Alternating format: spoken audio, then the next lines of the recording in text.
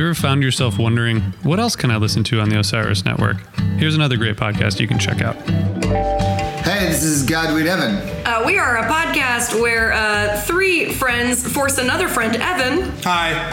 to listen to a band he doesn't want to listen to. Ween. It's a journey. It's wonderful. It's funny, and it's filled with great music. Except for the Ween. And the journey. And the friends. So listen to it. Or don't. That's what I wanted to do. Only on the Osiris Podcast Network. .com.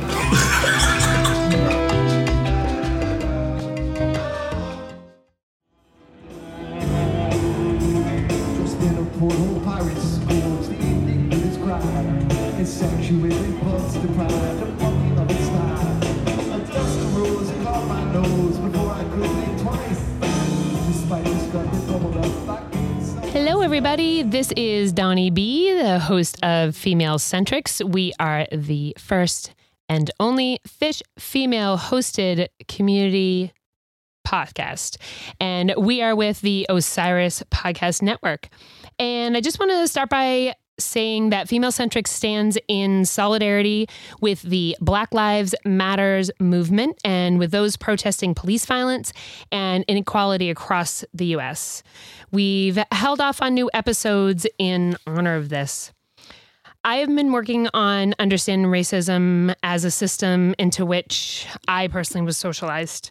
And in turn, what I'm realizing is that receiving feedback on problematic racial patterns is a really helpful way to support Black lives.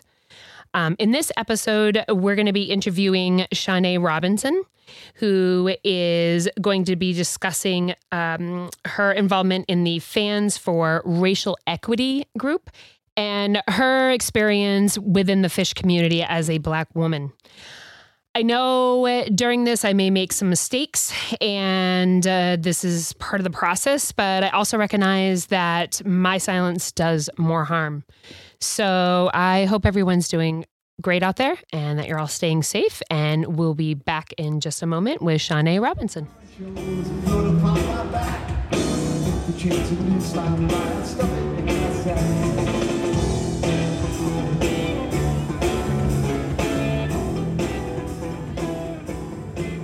All right, we are back, and we want to welcome Shanae Robinson, who is a big Fish fan and part of the group called Fans for Racial Equity, and that would be fans with a PH, of course.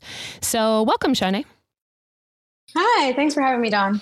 You are so welcome. Definitely, I appreciate you joining us, and we were kind of joking beforehand that I'm sort of all over the place, but we finally settled down and got this done. So, yeah.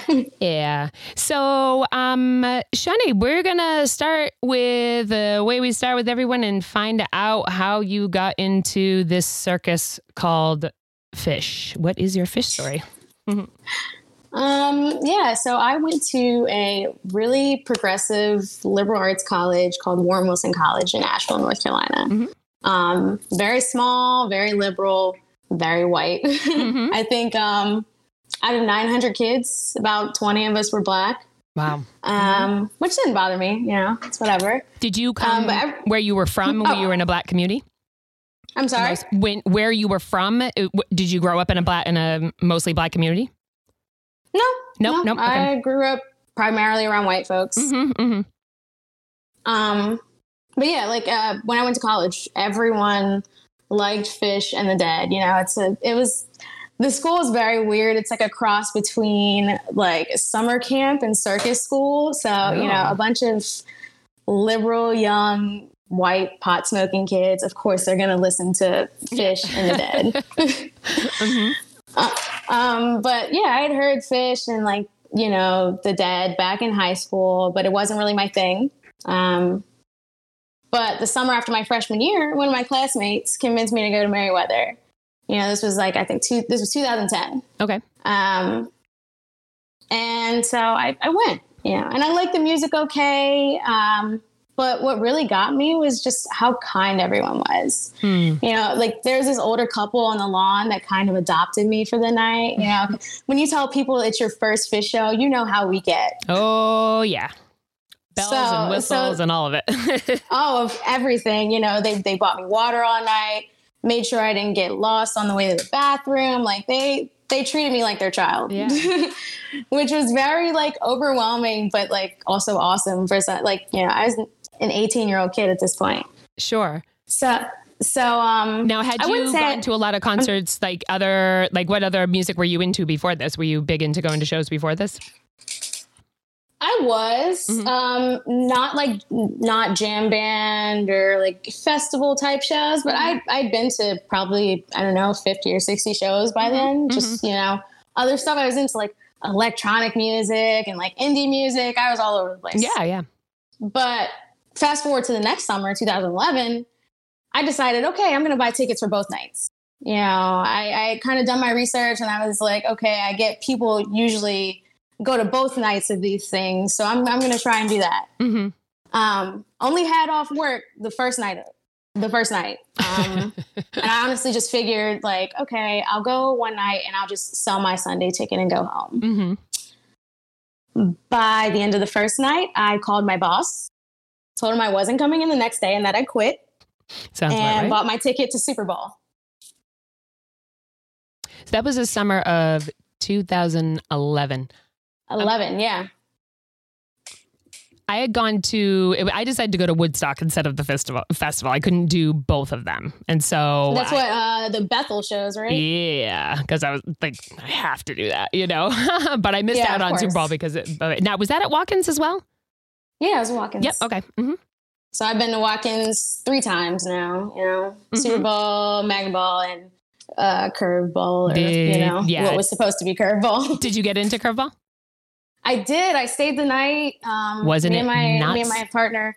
It was crazy. It was crazy. Like white people Freaknik. Yeah. It was wild. We kept saying it was something like out of that movie The Purge, except for like not all the violence, but like everything else. Yeah. And it was like and way more LSD. Like, yeah, exactly. It was like maybe like an hour of mourning, and then the realization we had 3 days worth of party favors and money, and we did it all. Yep. Sorry, Hoping they'll go back to Watkins. Yeah. I don't know. I don't know if they will or not. I'm wondering if they'll deal with that or not. I mean, I feel like that was just a fluke, you know. So I'm assuming it was like a freak of nature type thing. Yeah, for sure. So go ahead. But yeah, that's like my origin story. You know, Super Bowl was like, I'd say those Merriweather shows were what hooked me, but Super Bowl cemented it. From then, I was a Phish fan. Like I think I did New Year's that year. I did a couple other things. I was on the bus at that point. Yeah. So, when did you start getting involved with the group Fans for Racial Equity? So, Fans for Racial Equity was actually born out of an article that was published on Headcount in 2017, Phish Seen So White. Yes. Oh, it was born. Interesting. I didn't realize that. Okay. Yeah. I had a friend contact me and put me in touch with Adam, who wrote the article and is now one of my really good friends. And he kind of just let me speak my truth as a Black woman on the scene, you know, and it ended up going kind of viral and sparking this whole conversation about racism and racial dynamics in the scene and in greater society. And from that, Free was created. Yeah.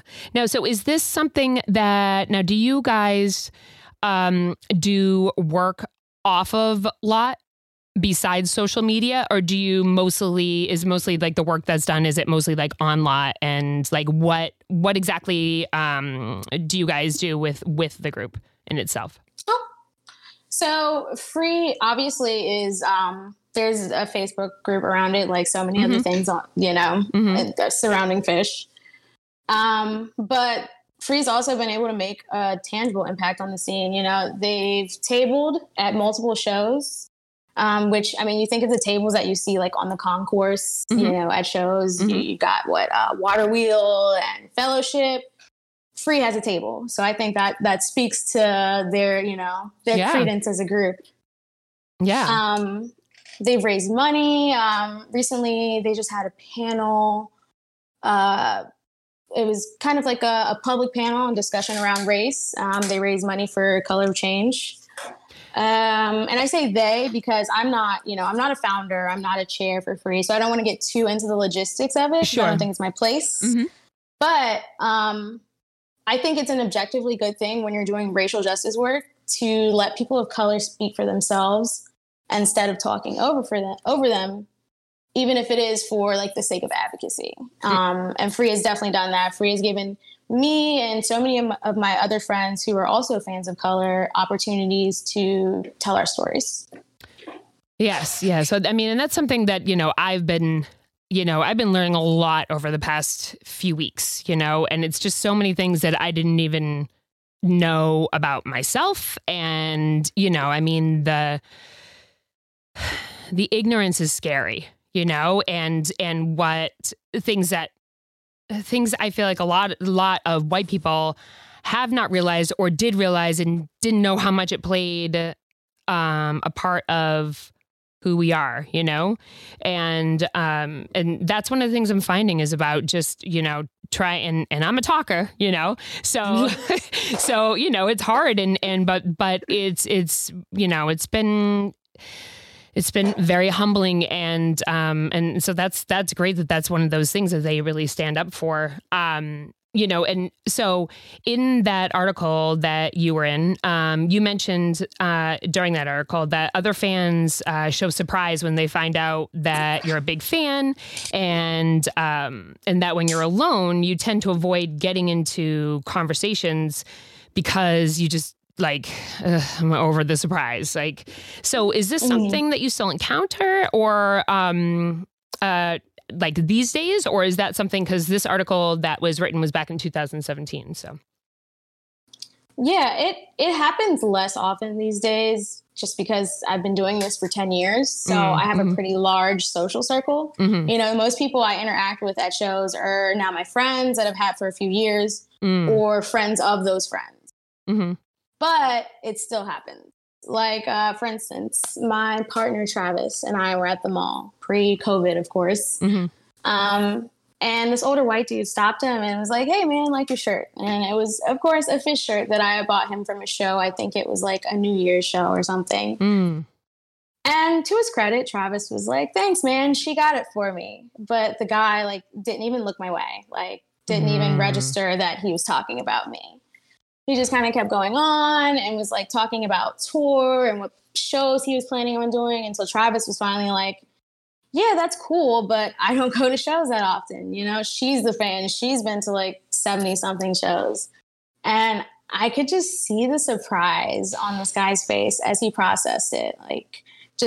What you don't look like what I expect a Fish fan to look like. And I get it. I do. I don't look like most Fish fans. It just gets exhausting being reminded of that fact all the time. Yeah. So with being in the community for 10 years and, the Free began during that, and in July of 2013, the Black Lives Matters movement began. Is there anything that you've noticed a difference in our scene since this has gained momentum? I feel like we have this, our community with a lot of people who see ourselves as very open-minded and our intentions are good and all of that. But I'm finding that that's one of those things that sort of shuts the conversation down as well. So, from when the Black Lives Matter movement started to where we are right now with how much has been going on over the past, month or so, are you seeing, obviously you haven't been on a lot, but going before that, have you seen any difference in that? Has it been something that you feel has trickled into our community? I will say this time around with the recent uprisings, yes. Back with Ferguson and the kind of first round of, Black Lives Matter, I think I also wasn't really checking for that. Back then I was 23, 24. Mm-hmm. So I was a lot less, and I hate to use the term, but a lot less woke You know, I mean, obviously I was still a Black woman back then. So race was something that I had to think about, but it wasn't something that I pushed for in conversations. Whereas now it's a completely different story. But I will say that this time around, I've definitely seen people, even people who like I may have been friends with for years, but like would never expect them to speak out about, you know, racial justice or Black Lives Matter, not because they're bad people or they're racists or anything like that, but just because I had never heard anything like that from them before. I'm seeing people speak out and really surprise me. So it's been really enlightening. Yeah, you know, and I have to say for my own self, and it's, you know, and I feel like I need to apologize for this because so this subject was brought to me maybe last year,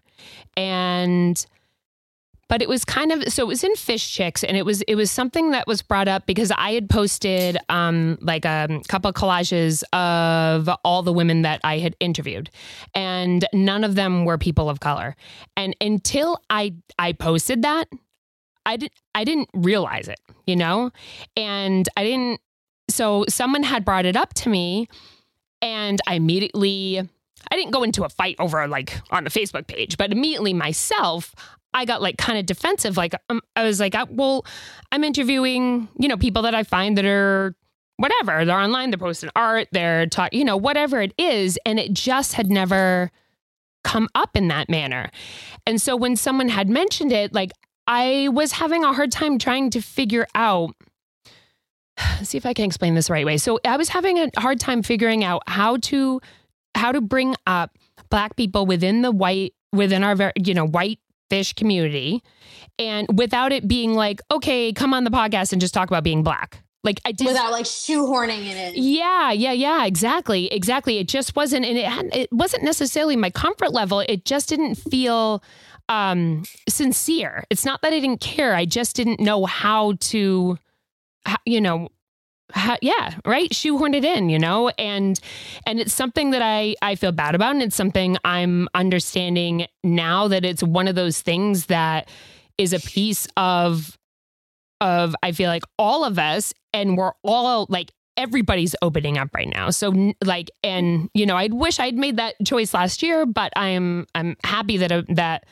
now I'm kind of getting it, you know, or I'm starting to understand it, you know? And I think that that's what you had, maybe it was last year because remember you had said that you thought that we had kind of connected for a minute. Yeah, I think we did. I think Bethany had like put us in touch from Fish Chicks. But like you said, like it's when there's no uprising, when there's no movement, it's not on the forefront of people's mind. And I feel, I get what you're saying, because I feel like if maybe you had come to me back then and like you said, and just kind of, hey, come on my podcast and talk about being Black. Like, thank you for the platform. Yeah. But Yeah, I get it. But I also think that it is worth mentioning that you are taking this moment now. You know, I mean, of course, like everything that's going on, it's terrible. And it's, you know, I don't want to try and add any positives to it. But I think one of the things that is coming out of it is that it is opening up so many more people who would not have had these conversations. Yeah. No, you know, I didn't even, it's like, hey, I don't want to sound like I didn't even know about it. Of course I knew about it, you know, but I just didn't get it. I just didn't get it. I didn't understand, you know, I just say, so, you know, my town I grew up in, all white. And then I went to Oregon, and then, you know, my college was very, I would say 50-50. And, but primarily, you know, and where I live now, all white. And so it's one of those things I just, out of sight, out of mind. Yeah. Well, yeah. And I had the, this is what I was going to say. I didn't get what white privilege was because I was so freaking because I'm so freaking privileged, you know, like didn't even know it was a thing. And I remember the first time it really ever, you know, this aha moment for me was when it was a woman that I used to care for her children. She has two children she's a white woman, two children from Ethiopia, two from the Philippines. And it was the first time she brought something up about it. And I was so confused because I was like, I'm like, what are you talking about with white privilege? You have adopted children. because I didn't understand the difference. And I feel like this movement right now is opening up a lot of eyes to just like being humble and listening and being willing to make the changes and being willing to take the risk of coming out there and making the mistakes and then correcting and moving on, and keep moving forward. And so, with me having this platform of all these White Fish listeners, I've been really just trying to research and figure it out exactly how I can try to get this point across. So it's so we keep this conversation going and we keep the momentum going, Yeah. Yeah. So we were just talking about that article, and so you were speaking about trying to have these conversations about the race and racism in the scenes, and that you've felt silenced or derailed with the whole like love and light rhetoric and whatnot. Would you be able to give us like an example of a time that this happened? And what are some ways that white fans can engage in these conversations or start them ourselves? Well, I've had multiple conversations, especially like in the Facebook groups, where I'm gaslit or questioned about my own lived experiences, like things that have happened personally to me. Mm-hmm. Like, and it's like they kind of insinuate like people being weird to me couldn't possibly be about race because Fish fans are just the most accepting crowd ever. And I'll give that to you. Fish, as a microcosm of like the larger world, is a much more tolerant and accepting crowd than most. But I'm not crazy. I have no reason to lie about this type of stuff. And I have friends that are also people of color that have had similar experiences. So I know that what this weirdness that I'm feeling and these experiences that I'm having are legitimate.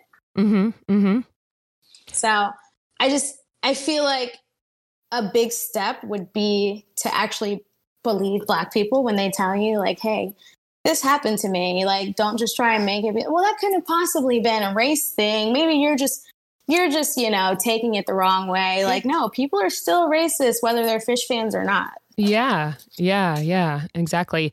And then, how would be ways for, for us to be able to, I don't know, you mentioned the gaslighting and I'll tell you, just recently, I've been, so in my town, a Confederate flag flies in this man's field.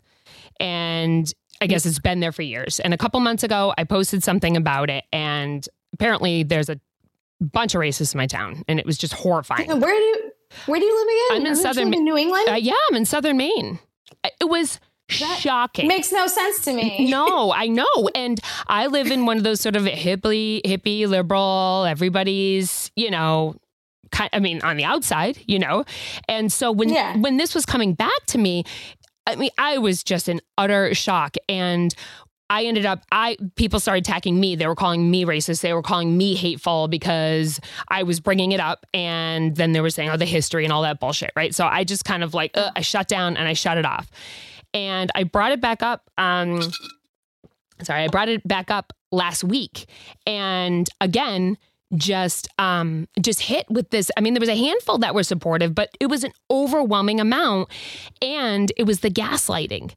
And so I'm pretty naive when it comes to that type of, like the people who are like manipulative and the gaslighting. Like I'm very much hard on my sleeve, and I don't really get it when someone's like lying or being weird about shit. Like, I'm like, oh, wait a minute. Like, it goes right over my head, But over the past couple of years, unfortunately, I've had a couple of pretty close incidents for, longer periods of time with these type of people. And so I'm starting to kind of pick up on it. But it was amazing, like you were saying about the gaslighting, about how it was just like, well, this is your thing and you want everybody to believe this. And I'm like, this has nothing to do with me. I'm like, and you almost start to think like, am I crazy? Yes. Am I imagining this thing? Yes. And it's like, no, you're not.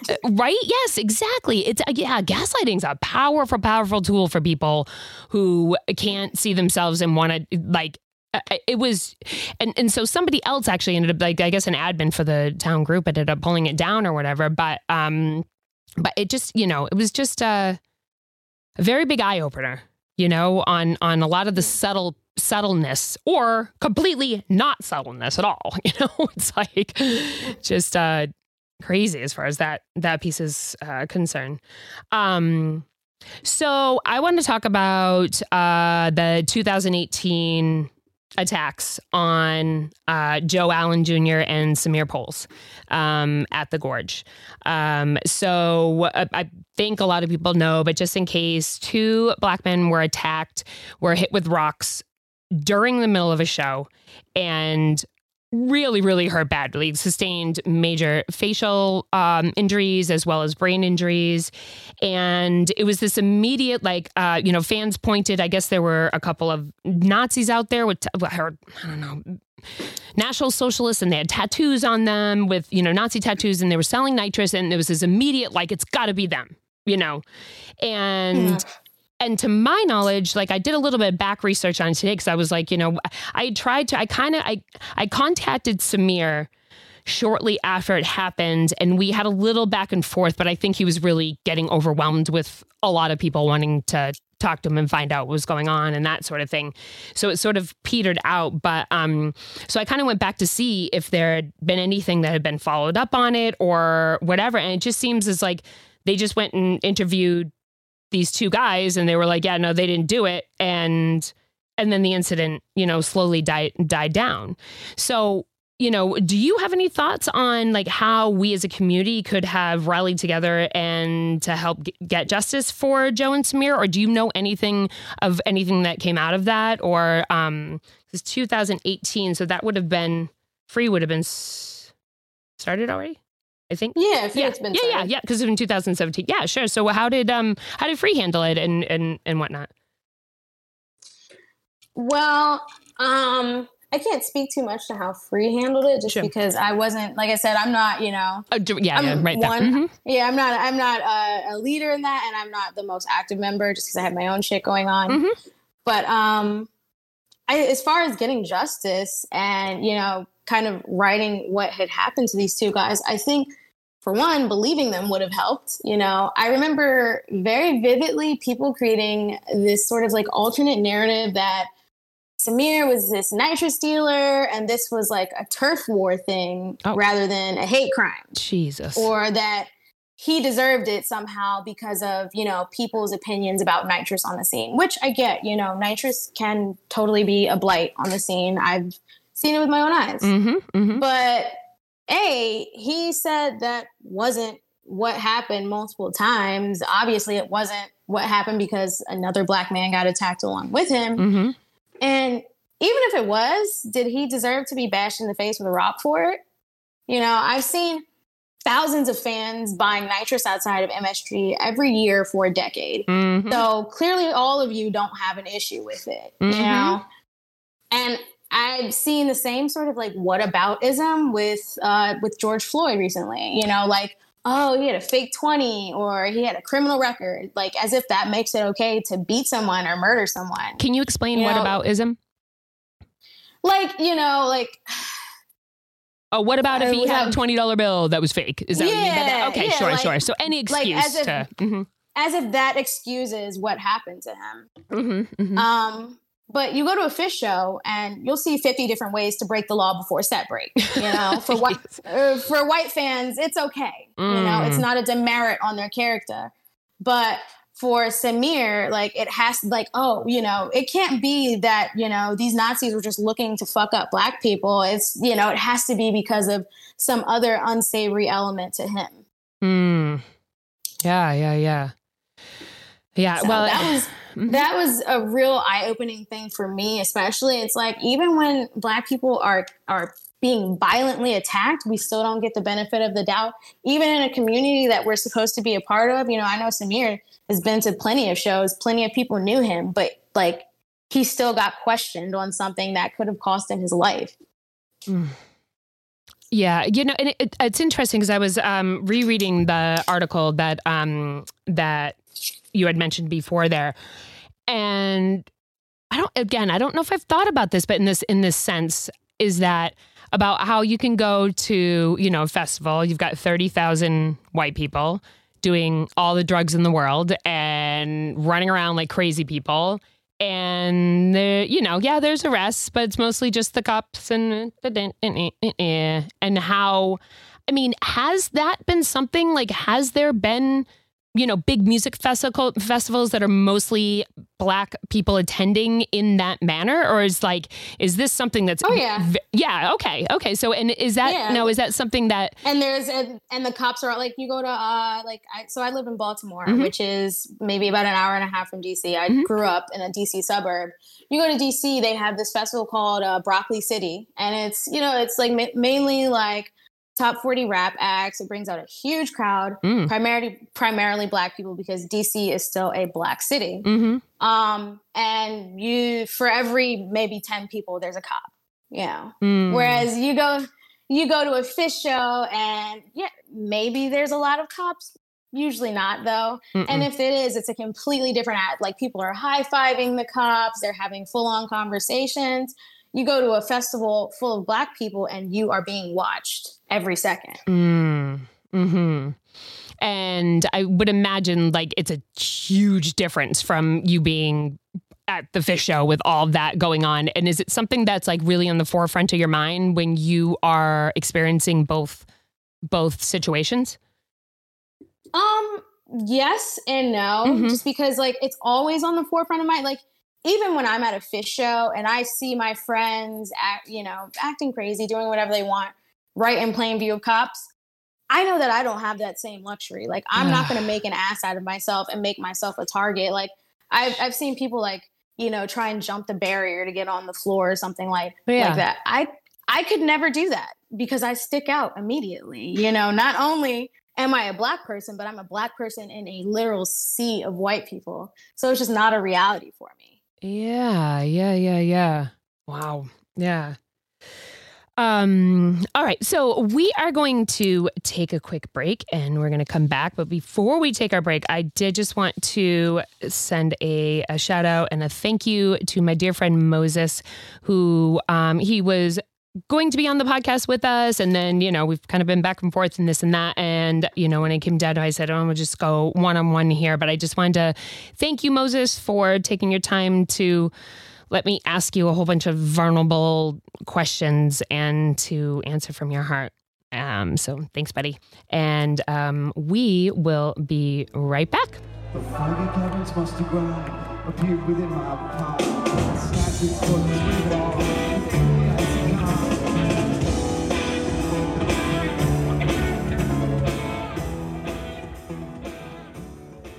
All right, and we are back with Shanae Robinson. And just over the little break there, we were just discussing about right before break, we were discussing the attacks on Joe and Samir at the Gorge. And then during the break, you had brought up, Shanae, you brought up a good point that the band never released an official statement after that they had done something privately for them, but there wasn't. And now that I remember it, because it was right at the beginning of when I first started my podcast. So I was, trying to see if I could speak to Samir and whatnot. And I want to say there was something that had I think it was something with the band, but it wasn't a public statement though. No, it wasn't. Yeah. And I feel like the band definitely got some flack for that, but they never really corrected it. So, with the Fans for Racial Equity, you were mentioning that there was, they were trying to connect with the band to make a statement to make some more, to support more racial equality within the Fish community. And do you know how that's going and what their intentions are and how they want to present this to them and what they're looking for? Yeah, so I had mentioned earlier, Free recently just had a public panel We had a couple different speakers. I was one of them. And parts of it were just, Black fans and fans of color telling their experience. But other parts were like my friend Adam, the one who wrote the article, he presented another article that he wrote about white fragility. Mm-hmm. And, it was just a whole bunch of different topics loosely surrounding racial justice. Mm-hmm. And we actually had no one from the actual band showed up because it was a Zoom conference. Mm-hmm. But we had Beth from Fish Inc. I'm pretty sure she's the manager mm-hmm. of some sort. We had Tom Marshall do mm-hmm. a trivia question. Mm-hmm. So we're getting engagement from band adjacent people, mm-hmm. but we haven't gotten, acknowledgement from the band, which at the end of the day, that's very far down on the list of what we're looking for. Sure. But at the same time, it helps, it's like, hey, if the band is acknowledging this, then maybe it's something that I need to look into. Mm-hmm. Mm-hmm. But I will say the day after we had our conference, our panel, the whole blackout thing, the what was it? The music industry blackout. Sure. That had started gaining traction, and a lot of people were like, well, is Fish going to cancel their dinner and a movie? Because it was scheduled for a Tuesday. Mm-hmm. And right after our panel, Fish put out a statement. First time they've ever said anything about racial justice or Black Lives Matter, they put out a statement and say they're going to cancel it. So I don't know if we were instrumental in that, but I would like to think that it helped. Yes. Well, if Tom was involved, he obviously is still, he's super close to these guys. Yeah. So I'm sure he passed along the word maybe or something like that. Yeah. Or they were just, possibly planning on doing it. But that's, but this is why we need to talk. This is why we need to keep talking and keep moving in this direction because for us who have not spoken up before in the past or didn't know how to, we're finding a voice because we're listening and standing up now, as much as we're able to. Earlier today you had sent me an article and I, again, thank you, because I was not aware of this, about tone policing. So, sort of the definition of tone policing is the attempts to control someone's expression. And it says that you do not respect their right to speak to you in a way that does not coddle them. So talk to me. I don't think I'm explaining that great, but talk to me why that was important for you to bring that up this evening. I think because, first of all, Black people do not owe you civility when they are arguing their own humanity. Mm-hmm. A lot of the time, people get so caught up in the delivery that they miss the actual message. Mm. And it's a message that a Black person is taking the time and effort and emotion to deliver to you, sometimes at the detriment of their own mental health. The concept of emotional labor, it's a social justice buzzword, but it's also a legitimate thing. If I'm giving you knowledge, whether it's something I've learned in a book or from my own experiences for free, you don't get to dictate how that knowledge is presented. Mm-hmm. Mm-hmm. And that was something actually, reason why I really wanted to make sure I thanked my friend Moses, because it was, again, one of those things I realized afterwards that was like, don't just call up your Black friend and be like, hey, what do I say? What don't I say? You just tell me about your trauma. Right, exactly. And again, it's just, these huge aha moments and that, I'm so grateful that he did take that time, because I was definitely walking into that. So I just finished the book, White Fragility. And so it really opened up my eyes a lot.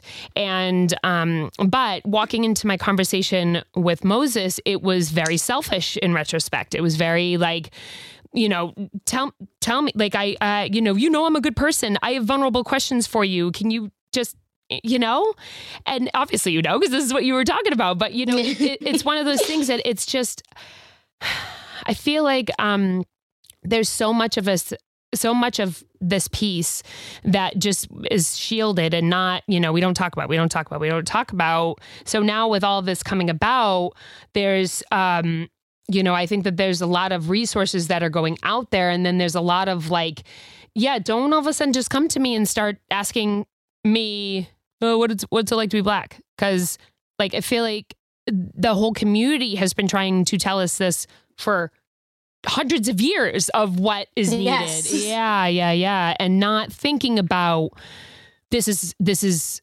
a daily occurrence for you, and it's not something that's academic or theoretical for me. It's like, no, it's just my life. Yeah, absolutely. So people claiming not to be prejudiced are demonstrating a profound lack of self-awareness. And so racism is, so obviously I'm reading this like kind of word for word, because again, this is things that I'm still learning. So I'm going to start over again. People claiming not to be prejudiced are demonstrating a profound lack of self-awareness.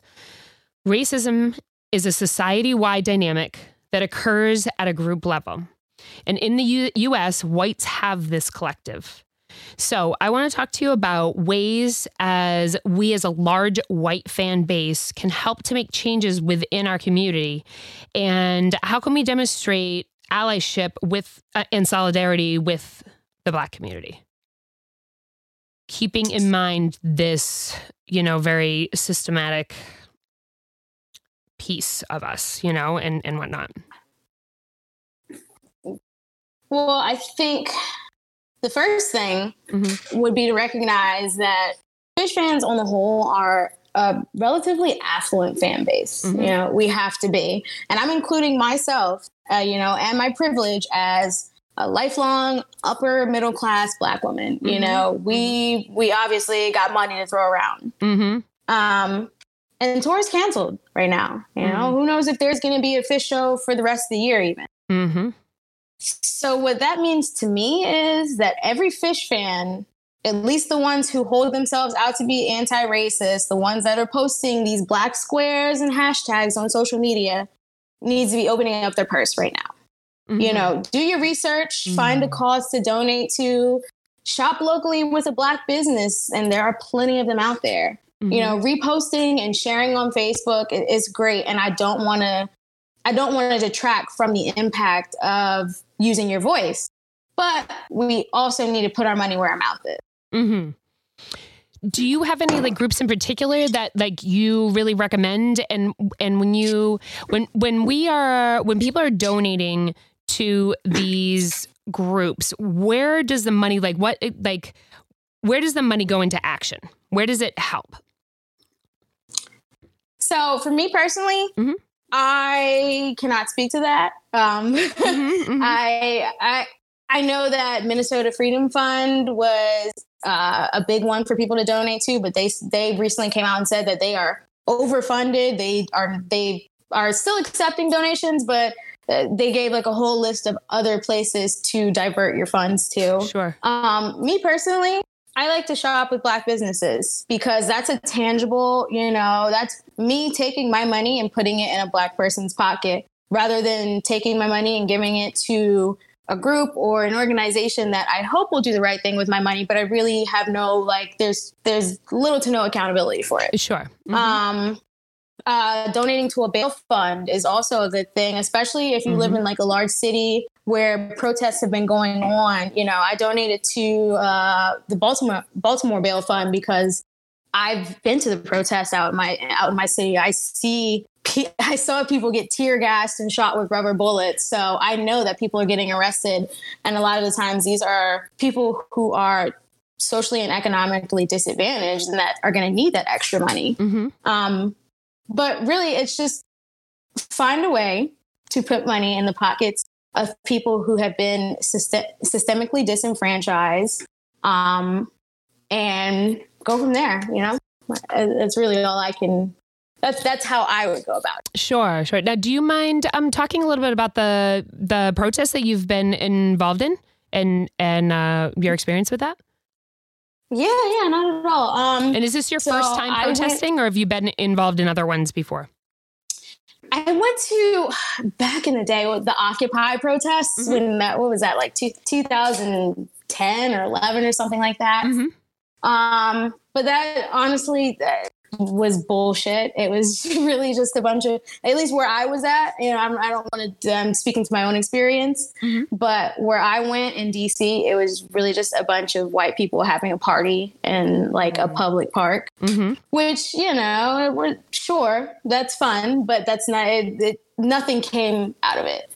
But the protests that I went to these past couple of weeks, I think the first one I went to was, I want to say right after the George Floyd killing. And that was definitely the worst one. It seems like, at least for my city, the protests during the day, the cops kind of tolerate us. Like I haven't seen anyone get hurt or attacked by cops during the day.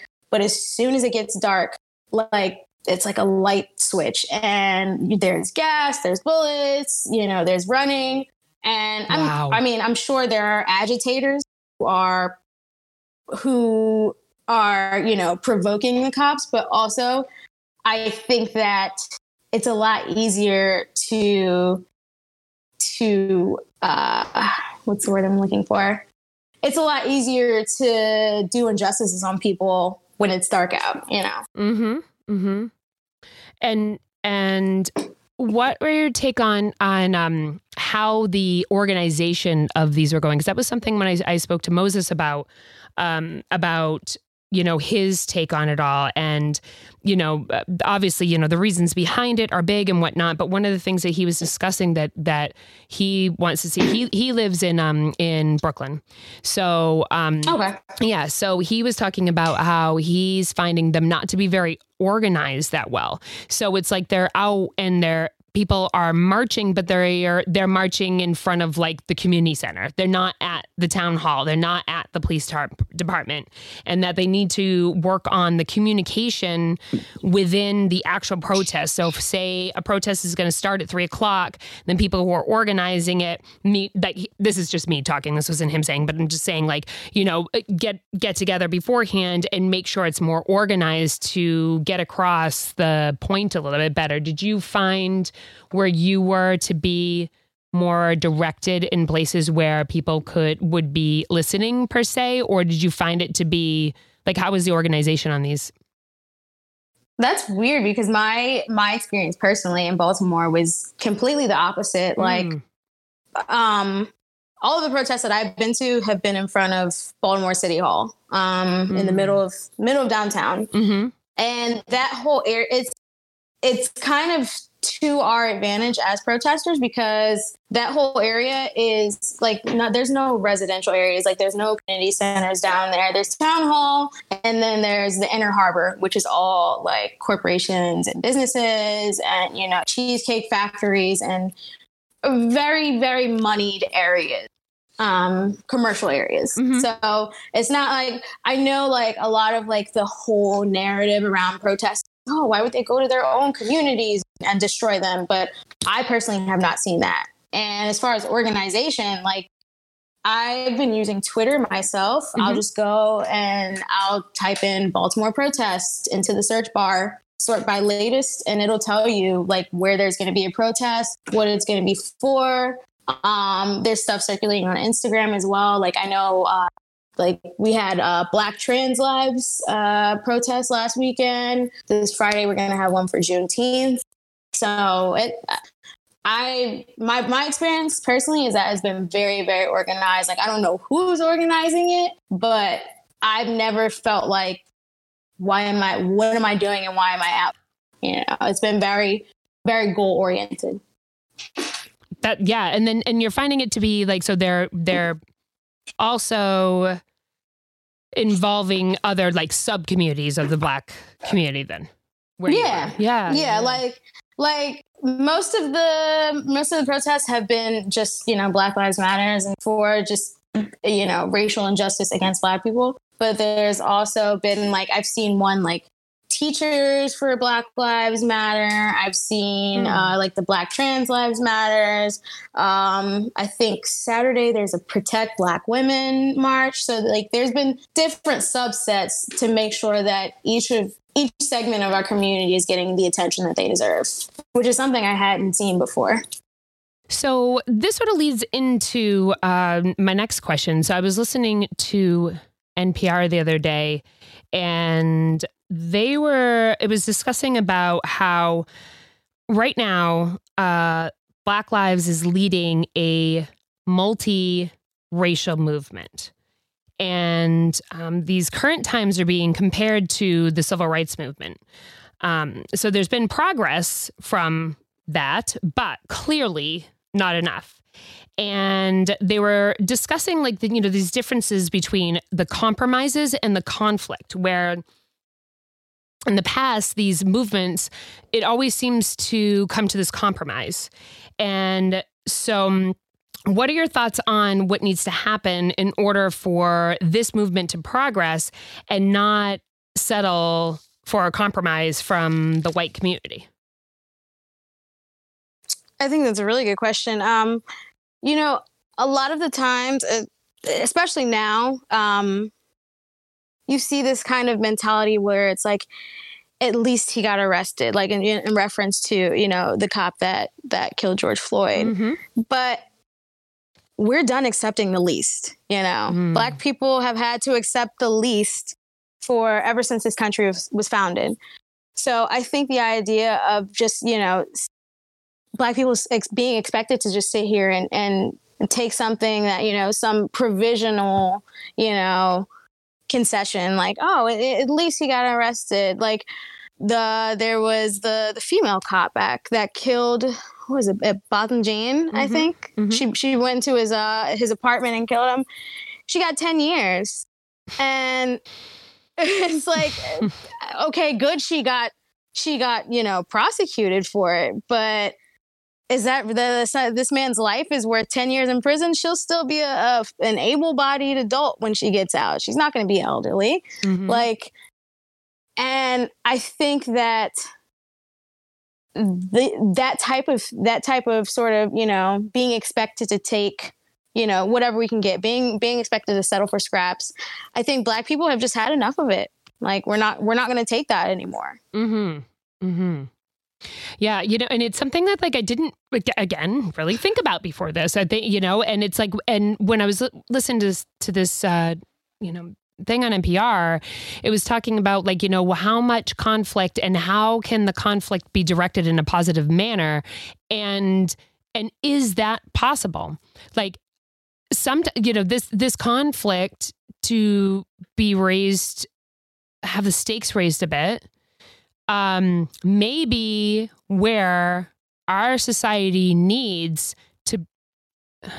maybe what our society needs to break this pattern of systematic racism, because it's so ingrained in us, and so it's how do we continue on with it? Yeah. Without settling, and I feel like I want to know, how do you feel? Do you think that this is going to be the time it changes? Do you think that people are going to settle for anything, or is it going to be something, to me, it seems really different, but I'm curious how you feel. I will say, I agree. This does seem different. I try not to be a pessimist, mm-hmm. but I also try to be a realist. Mm-hmm.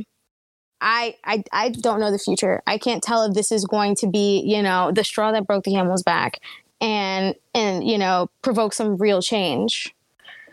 But I do know that us as, the public, and especially white people, have a choice to make, and right now, like, the movement is obviously in the forefront of everyone's minds. Mm-hmm. Right now. It's on trend to support Black Lives Matter. We've seen it with, every company is coming out with some sort of, we support Black lives too, which is, I won't say that is, completely insincere. Mm-hmm.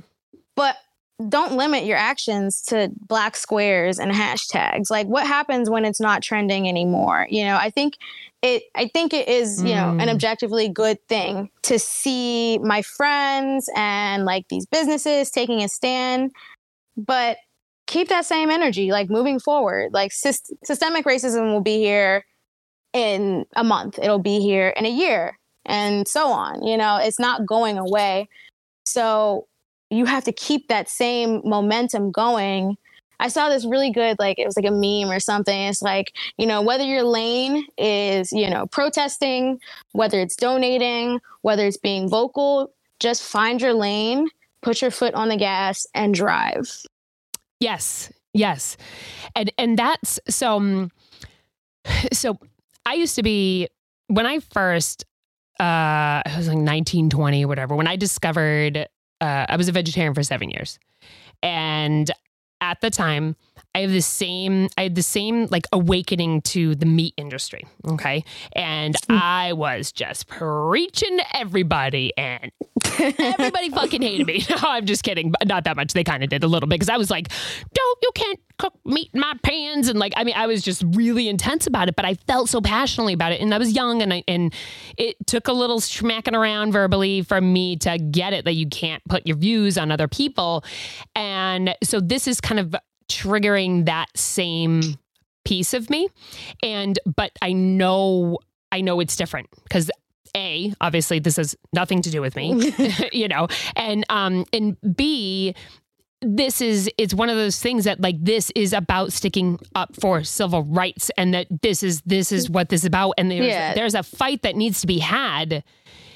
Yeah, this isn't a preference whether you like meat or you don't like meat. Like this is people being, you know, systematically taken out by a racist society. Like it's not like, you know, I hate that sort of thing where it's like, I'll support your lifestyle, but I don't agree with it. Being an anti-racist is not a lifestyle choice. It's just something that you should do. Yes. And no, don't be afraid to speak up to it, you know, and to not stand down, you know, like with the flag thing I was talking about earlier. So this morning I was interviewed for the newspaper about it. And I've been told that this guy is, you know, used to be in a biker gang and there's all these things. And, you know, I have friends that are like concerned for me and whatnot. And I'm like, you know what? He's just a big bully in town. Like, what did he do? What did he say? Why? Because somebody's going to say, like, you know, come back on me. Like, no, I'm not.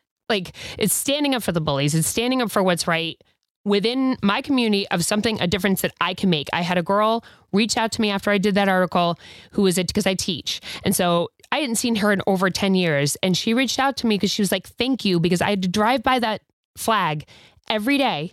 And she would have kids in the school bus line her and the other only black kid in the bus in front of the flag, like try to make them do that to take pictures with them.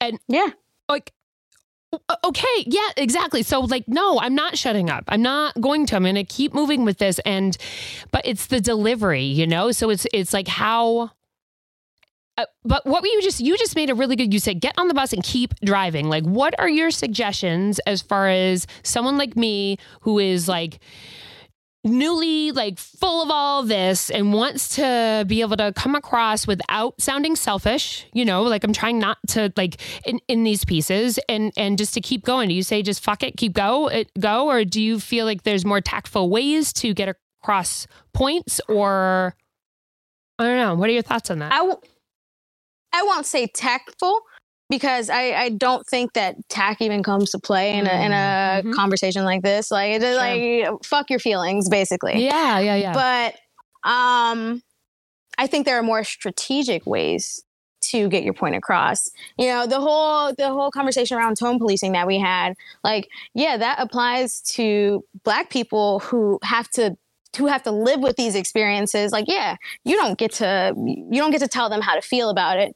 But with white people who have the privilege of speaking on this, you know, from the abstract, use that to your advantage. Like, use your position as a white person who, I mean, quite frankly, other white people are going to listen to you more than they're going to listen to me because you're white. Use that to your advantage. Whether you have to, bullshit and be nice with them and coddle them a little bit, maybe, that's going to get you more people listening to you than if you just hammer them over the head with, racism is wrong and here's why. So it's kind of like a game that you have to play, and like I said, white people have the privilege of being able to speak about this and, in an abstract, theoretical sort of way.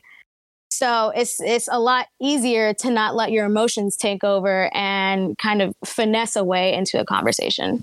Sure. So now I teach outdoors. I'm a forest teacher. But a few years ago, I was still in the classrooms, and one of the big things I always did was I teach music. So, but like not themes of music, but like genres. So, and I tried to do it somewhat. Historically speaking, I guess. So, we'd get to the blues, and I really, really, really got into how the blues were formed and whatnot. And every time I would get to this point where I'd just be like, well, do I pussyfoot around the slavery piece? Like, how do I, how do I tell these little white kids, like, I'm going to freak out these, parents and whatnot. And again, it's funny. Again, Moses was the one who really, so I posted something on Facebook. I'm like, what is the general consensus? Do I discuss this? Do I not? And everybody white was like, well, be gentle and Moses was like, fuck that. They had to know, we had to know, those little kids had to know, the slaves had to know. Yeah, teach them what exactly happened. And I decided to go for that. And I remember just having to really be, figuring out how to do it in a gentle way still, which I think either way, is, you don't terrify any child, as far as that piece is concerned. But the blues wouldn't be here if it wasn't for that. And that is a huge reason, Fish wouldn't be here if it wasn't for that. The Grateful Dead wouldn't be here. Yep. Yep.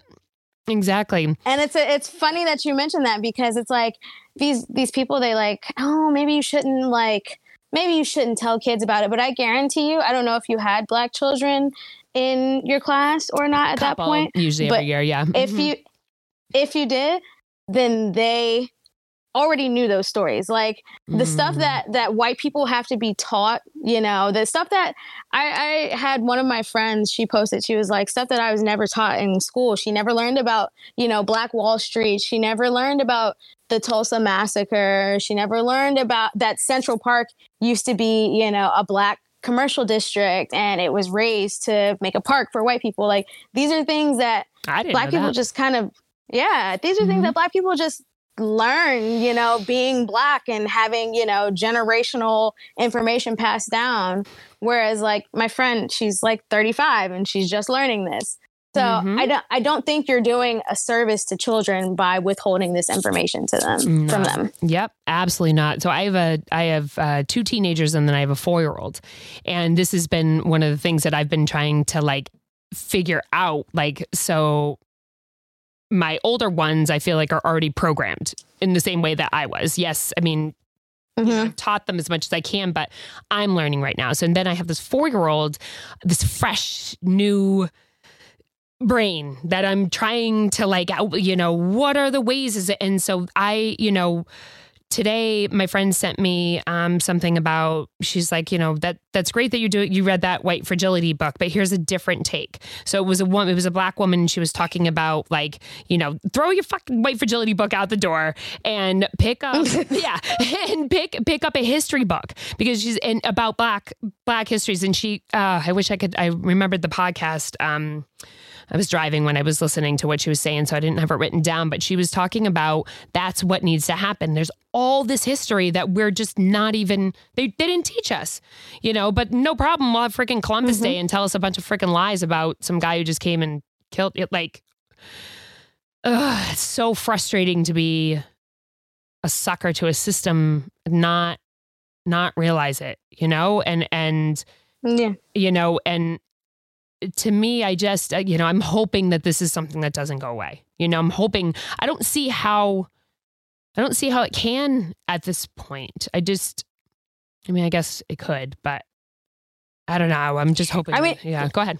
I am too, but I also like, I feel like it's definitely like, 2 weeks ago, every city in the world was revolting, and now, not so much. I mean, it's still definitely, a national conversation, but it's definitely on the decline. So I think it's incumbent on us to, not to use a corny quote, but be the change that we want to see in the world. Like, you want to keep that momentum going. Good. You use your voice to do it.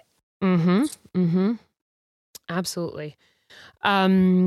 So, all right. So I have one last question for you here. So, many fish fans have been raised, white fish fans have been raised not to see color. And this concept of the colorblind ideology seemed to have started out as a well-intended strategy for interrupting racism. But in practice, it's served to deny the reality of racism and continues to hold it in place. It seems that this concept makes it difficult for many white people to own or even acknowledge our white privilege. What are your thoughts on this concept as far as that piece is concerned? Part of this stuff I am getting from that book, White Fragility, and it was something, again, I hadn't really thought of before, but I guess this colorblind ideology started when discussing the Constitution in the late 1800s. So it wasn't like a foreign concept, but it was a compromise, as we were talking about before, a compromise a bit that was made after MLK's speech when he said, I have a dream that someday I'll be judged by the content of my character and not the color of my skin. And that was sort of taken and run with, but then there was really no work I was just about to say it. Yeah. So yeah. What are your thoughts on that concept? I don't have the luxury of not seeing color, I see color every time I'm the only Black person in a room. I see color every time I look in my rearview mirror and I see a cop behind me. I don't have the privilege of ignoring something that could very well kill me. So, like, saying that you don't see color, like, it's a major flex. Like, if only. Yeah. And quite frankly, it's a lie. Like, I guarantee you that if someone met me at a show and then tried to describe me to someone else, they'd say, "Oh yeah, that Black girl. Like, you very well see my color. You know what color I am. Let's not pussyfoot around." What you really mean to say is that when you say I don't see color, is that it is far more convenient for me to ignore or deny any ill treatment you might receive because of your skin color. And that is harmful. So very true. So very true. And it is something that, is this whole generation. I feel like our generation, we were raised by the people who were in the civil rights movements. And again, it's this well-intended yada, yada. But then with the it's just created this, because then we don't even want to say it. It's like African-American, Black, I don't know. I don't want to be called a racist, Yeah, it's funny. I just took this, I took this class because I'm in school right now. And I took this class on adolescent literature and the whole like colorblind ideology. It's a very much, like you said, it's like very much a Gen X thing. Like it's really like a very like 90s, early 2000s, like, oh, I don't see color. And it's, I get it. It's meant to be a good thing. It's meant to be, I don't see any negatives about your color, but why is my skin color or my ethnicity looked at as something that could be a detriment to me? I don't want you to ignore that. I want you to acknowledge it. That's something that I'm proud of. It's a part of my identity. I don't think it should be ignored. And to discuss these differences as far as cultural different, like if you're explaining it to a child or that sort of thing, I feel like it's been something in the past. It's just like, well, it doesn't matter if they're Black or white or purple or, people throw in the purple thing. Like, I hate that. I know. Like, how many times has that been told to me as a kid, or whatever? And it does, but that doesn't mean that it has to be. Once again, everybody's so afraid of being called a racist that it's like, I just feel like as a society, we just need to relearn this. Am I saying that right?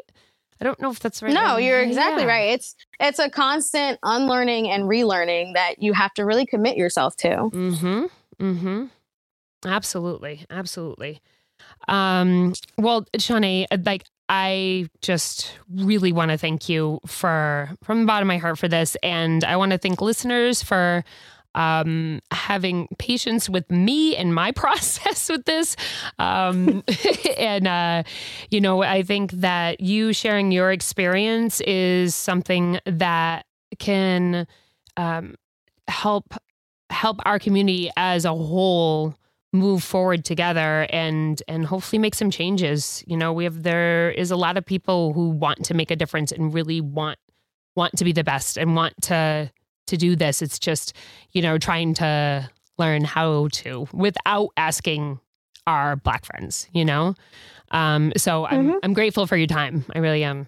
And is there anything? I'm grateful that you had me. Yeah. Is there anything in particular you'd like to suggest for reading or for your own personal, whatever you do in life that's fun or I don't know, you sell shit you want to tell me about? You want to buy? Yeah, No, none of that. I have nothing to shill, but I guess check out Free on Facebook and at fansforracialequity.com. I think that is the website. I hope I'm saying that right. Yeah. But we're definitely on Facebook. I think we're over 1,000 strong at this point, and we'd love to have you in the conversation. Yeah, they're fantastic conversations too. They really are. I've been enjoying them. So. Alrighty. Awesome. Well, I am going to say bye to you now. If you want to hang on a second, we'll wrap up after we get off the air here. And I'm just going to say bye to Shanae Robinson, and we'll take a quick break, and we'll be right back. The foggy caverns must have grown, appeared within my palm. Snatched its foot, threw it all. Icy hot.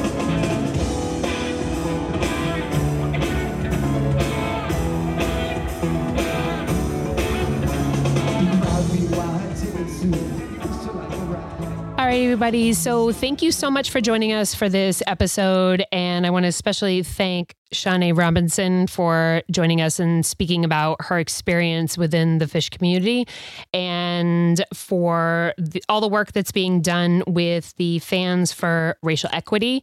I also just want to give another shout out to my friend Moses for really helping me out with this as well. And all of our listeners, I'm really hoping that what you heard today will help you along your journey, because there's a lot of work to do. So thank you all so much. We'll be dancing together sooner than later. And again, just remember we are part of the Osiris Podcast Network. So if you want to check out some more awesome podcasts, please go to osirispod.com. And yeah, peace out, everybody.